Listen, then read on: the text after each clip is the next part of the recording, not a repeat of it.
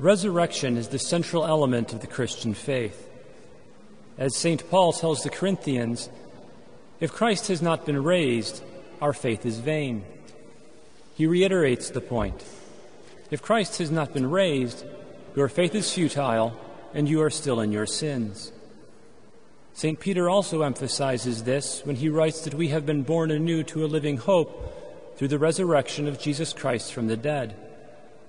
The Easter celebration of the resurrection is the high point of the liturgical year, the font from which all Christian life and faith flow. In the Creed, we profess our belief in Jesus' resurrection on the third day, and that we look forward to the resurrection of the dead, our hope that we too will rise. But how well do we really understand resurrection? If we are confused about the nature of resurrection, we run the risk of missing it when it comes. There is no shame in being unclear about resurrection, as even the apostles struggle to understand. On the Mount of the Transfiguration, Jesus warns them not to tell anyone what they have seen until the Son of Man has risen from the dead. St. Mark relates that they dutifully keep silent about the matter while questioning among themselves what rising from the dead means. Their incomprehension is brought into sharp focus in the post-resurrection appearances of Jesus, where he is often not recognized or mistaken for someone else, even encountering St. Thomas's stubborn refusal to believe on mere report.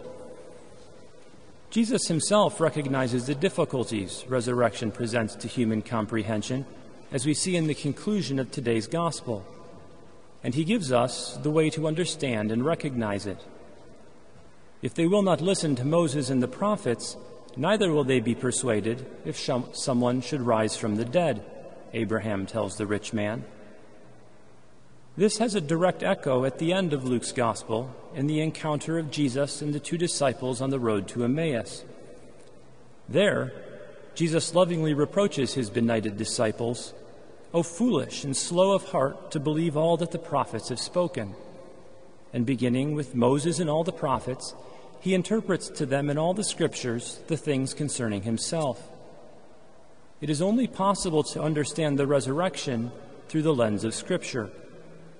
This is what the Creed means when it says that Christ was raised according to the Scriptures, not that the New Testament declares the resurrection, but that the Old Testament foretold it in word and prefigured it in deed.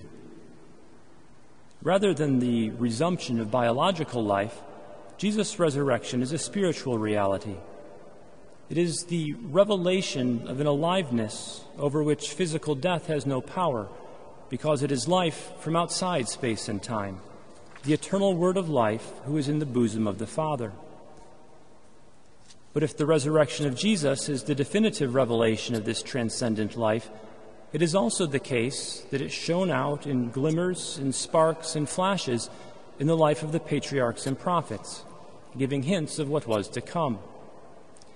The resurrection is also the revelation of Christ in them, as they rise to a life that is not defined by time or duration, but rather consists in being known by God. Properly speaking, there is only one resurrection, that of Christ. Our resurrection can only occur in him. It will be the revelation of his presence and life in us. The judgment will be seeing how closely our actions in this life accord with that reality. Did I comport myself as the Son of God I became in baptism? Did I obey the commandments? Did I take up my own cross and follow him? If so, we rise to glory.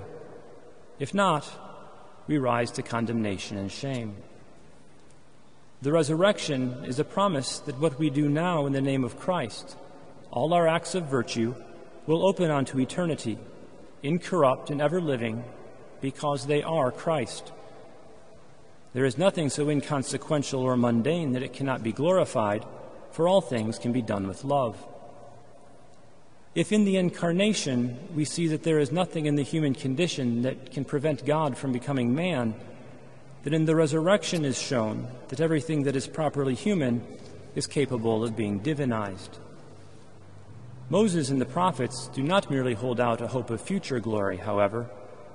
If we listen to them through their presentation in the liturgy and through diligent and prayerful reading of the Bible, we can become more sensitive to the promptings and invitations of Christ, as well as becoming aware of the danger of complacency and self-indulgence embodied by the rich man in the parable. We can live the resurrection now in faith, hope, and love, manifesting the life that is Christ. Moses and the prophets join in chorus with St. Paul's exhortation to Timothy in the second reading. Compete well for the faith. Pursue righteousness, devotion, faith, love, patience, and gentleness. Lay hold of eternal life. The witness of Moses also testifies to the presence of our crucified and risen Lord in the Eucharist. It is the manna in the desert given to sustain us in our exile, a pledge that God knows you as he knows Moses, his friend. Let us lay hold of that promise, asking him to raise us up even now, his life alive in us.